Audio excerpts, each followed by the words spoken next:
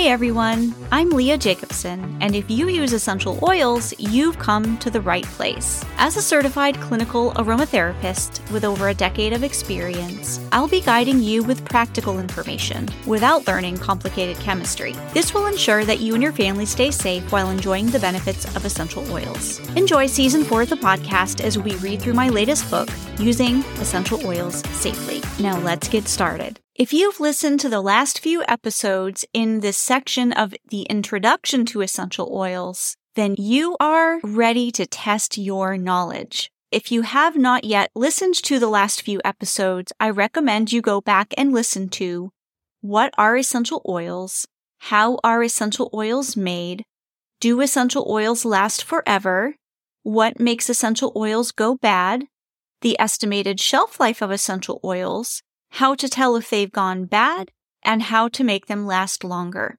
If you've done that, then you are ready to test your knowledge. Let's go.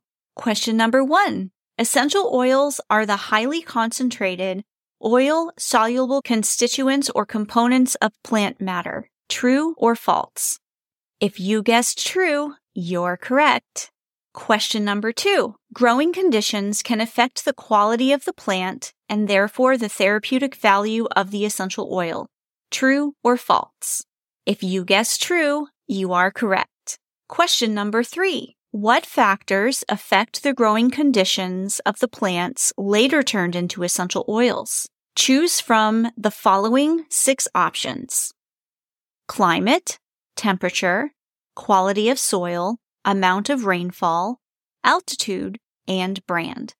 If you guessed climate, temperature, quality of soil, amount of rainfall, and altitude, you are correct. The brand or the company that you purchase your essential oils from do not affect the growing conditions of the plants later turned into essential oils. Question number 4. During steam distillation, what factors are involved for ideal extraction? You have the following 3 options: determined amount of time, specific pressure, certain temperature. If you guessed determined amount of time, specific pressure, and certain temperature, you are correct. All 3 factors are involved for ideal extraction during steam distillation. Question number 5. What is reflected in the quality of the essential oil? You have 6 options: plant parts used during the extraction process, type of distillation equipment used, temperature selected for distillation, length of time plants are being extracted, exact pressure used during extraction, and brand. If you guessed the first 5, you are correct.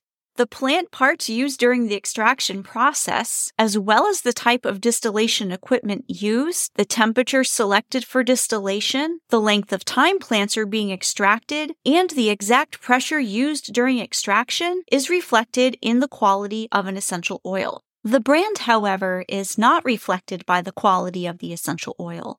A company is not involved until after they purchase the essential oils from the distiller. Question number 6.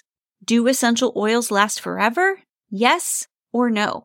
If you guessed no, you are correct. Essential oils do have a shelf life. Question number 7. What are the 3 main things that make essential oils go bad? You have 4 options: brand, oxygen, heat, and light. If you guessed oxygen, heat, and light, then I know you listen to my podcast. The brand or the company that you purchase essential oils from doesn't guarantee that it's not going to go bad. In fact, it's not a factor at all. Question number 8. Do cobalt blue bottles offer the same protection against UV light as clear bottles? Yes or no?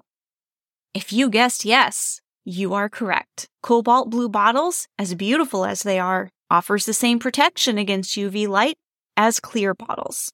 And if you'd like to know why, listen to the episode, What Makes Essential Oils Go Bad? Question number 9. What are some things that do not affect the shelf life of an essential oil? You have 6 options: opening the jar frequently, leaving caps off for a length of time, placing in sunlight or artificial light, keeping in a warm place, getting water or other things in the essential oil bottles, and brand. If you guessed brand, you are correct. The brand or company that you purchase your essential oils from does not affect the shelf life of an essential oil.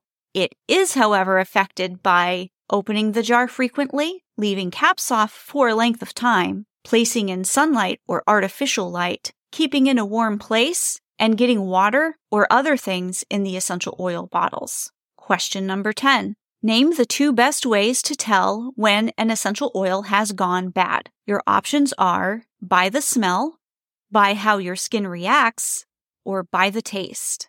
If you guessed by the smell, by how your skin reacts, you are correct. Please do not taste essential oils. Question number 11, the final question. Refrigeration can extend the shelf life of your essential oils, yes or no? If you guessed yes, you are correct. So how did you do with this quiz? If you got any of them wrong, your question will be answered in one of the previous 7 podcast episodes. What are essential oils? How are essential oils made? Do essential oils last forever? What makes essential oils go bad? Estimated shelf life of essential oils, how to tell if essential oils have gone bad, and how to make essential oils last longer. If you have a question for me about anything you learned here either today or in the previous few episodes, go to leahjacobson.com/podcast. That's LEAJACOBSON.com/podcast and submit your question for me. In a few days, I will be going over all of your questions and answering them right here on the podcast in a future episode. Could be the next one, or I might have a surprise bonus episode for you that I might sneak in before then. So again, if you have a question for me, go ahead over to leahjacobson.com/podcast and submit your question in the form there, and I will answer you on one of the next couple podcasts. This is Leah Jacobson, empowering you to use essential oils safely. I hope you learned something new today. Tell a friend about our podcast so they can learn too. All episodes are available at leahjacobson.com/podcast. To get a signed copy of my book or to access the course, which contains even more information, jump on over to my website, leahjacobson.com/book or /course for those resources.